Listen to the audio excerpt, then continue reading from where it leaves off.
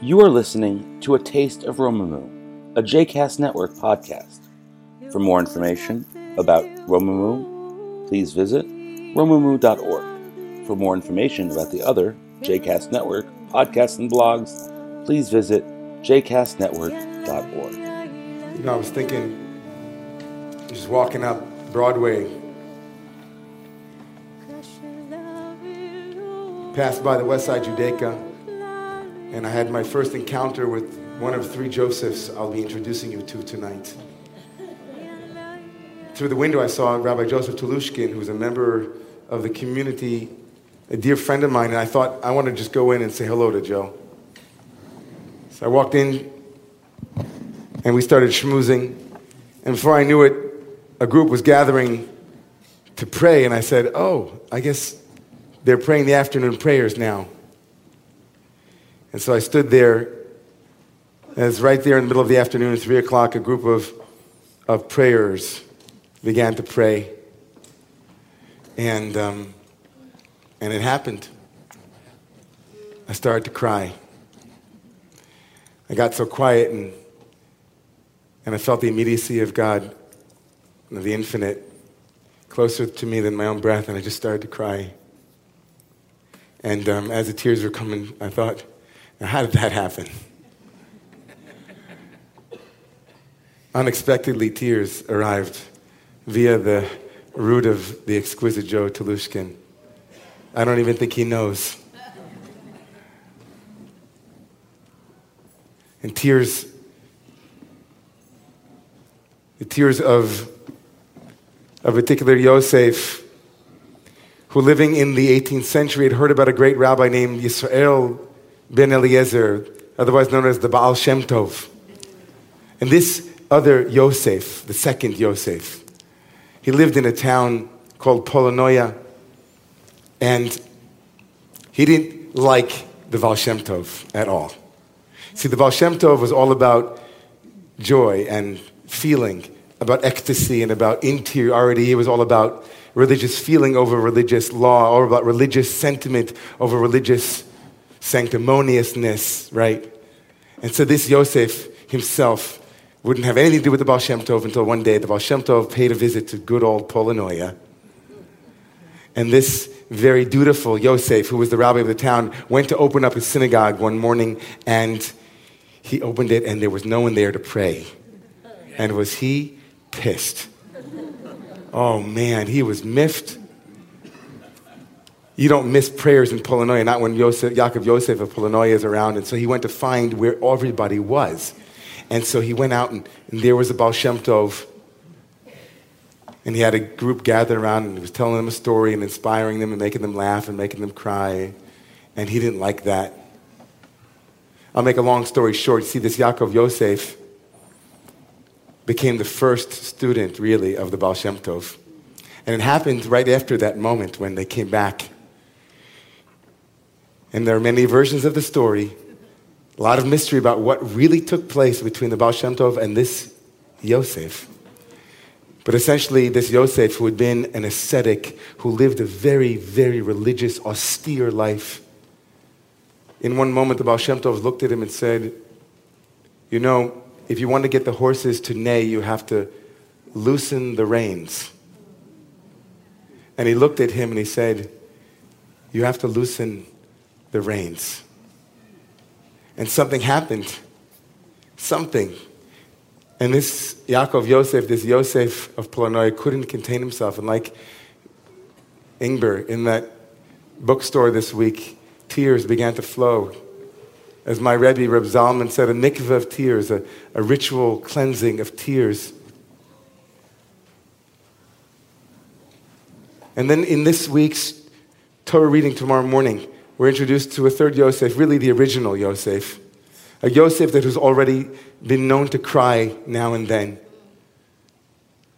And the parsha begins with this hero, Judah, who will come, Yehudah, who will come to Joseph after the whole masquerade of Joseph playing brothers off of each other and orchestrating a beautiful karmic test to see would the brothers fail once again. We have this moment, and Judah steps forward, speaking truth to power. which we'll get back to, he says something into the ear of this Joseph character whom he doesn't know is his brother. And the text tells us in the beginning of chapter 45, Velo yachol Yosef lihitapek. And Joseph could not contain himself. He couldn't hold it in any longer. And he cried out, "Let everybody leave me." And Joseph gave himself over to the tears.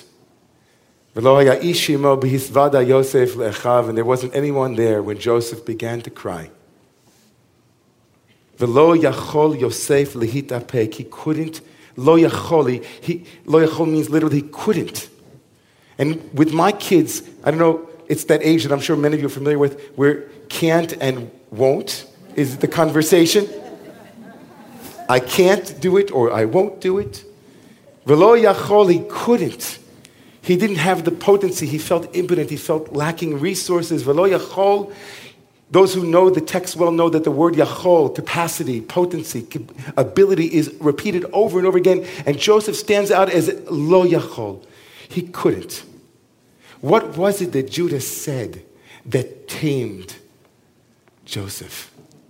What was it that Judah said that conquered him?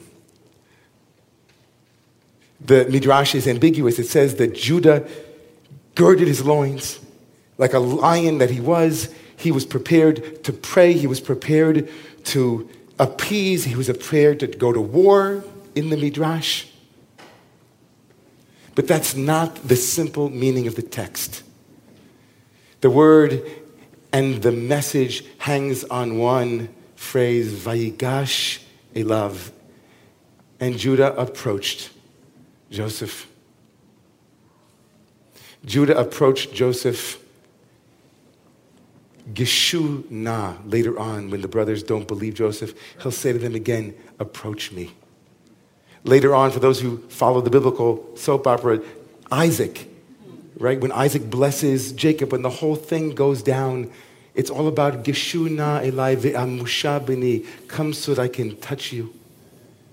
Joseph doesn't ask Judah, but Judah says, let's close this gap.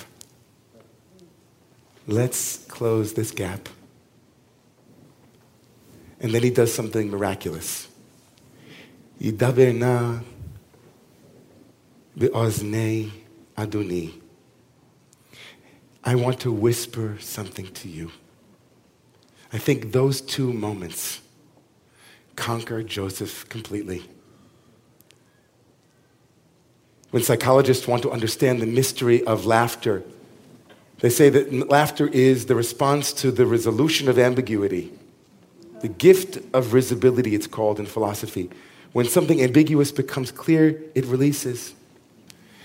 What about tears? And psychologists say that tears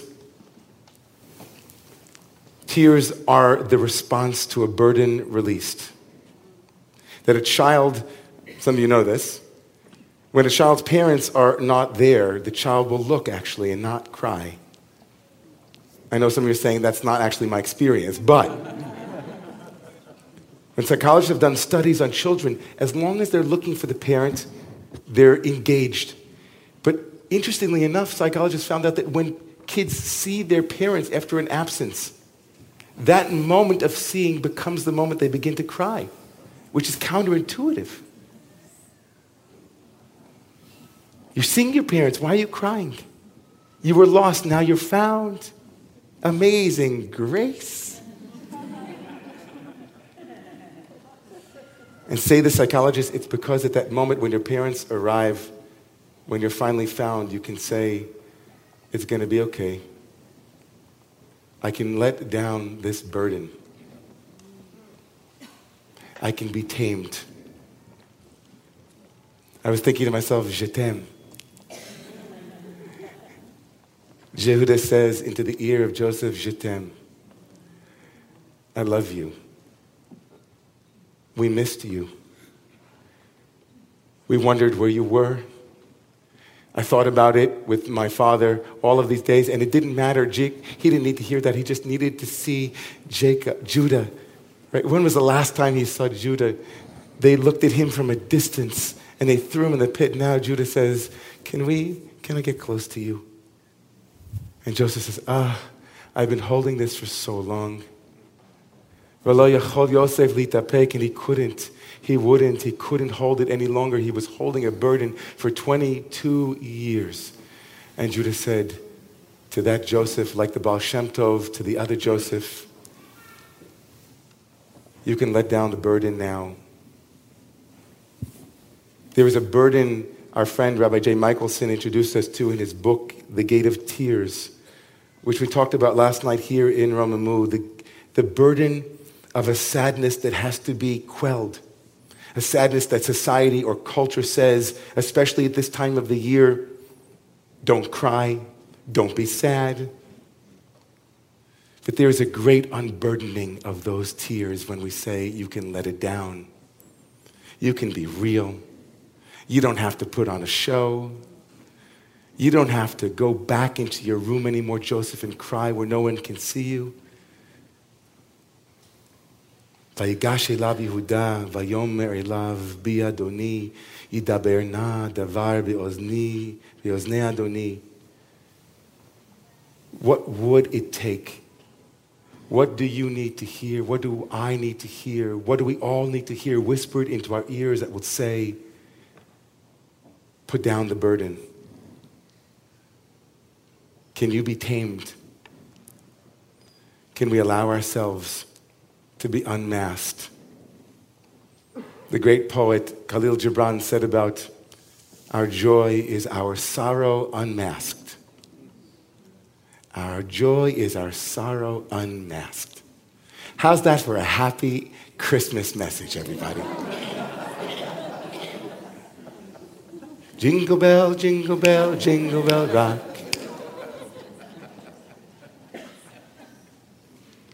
The winter has come. Joy is here. And so is sorrow. There is a burden that is being asked of each and every one of us to be released. If we could hear the words, Je t'aime, you are loved. If we could hear the words, the world will be built with love. The world will be built with the love and the courage of those who maybe approach power with a whisper, approach the closed heart with a gentle invitation to let down the burden.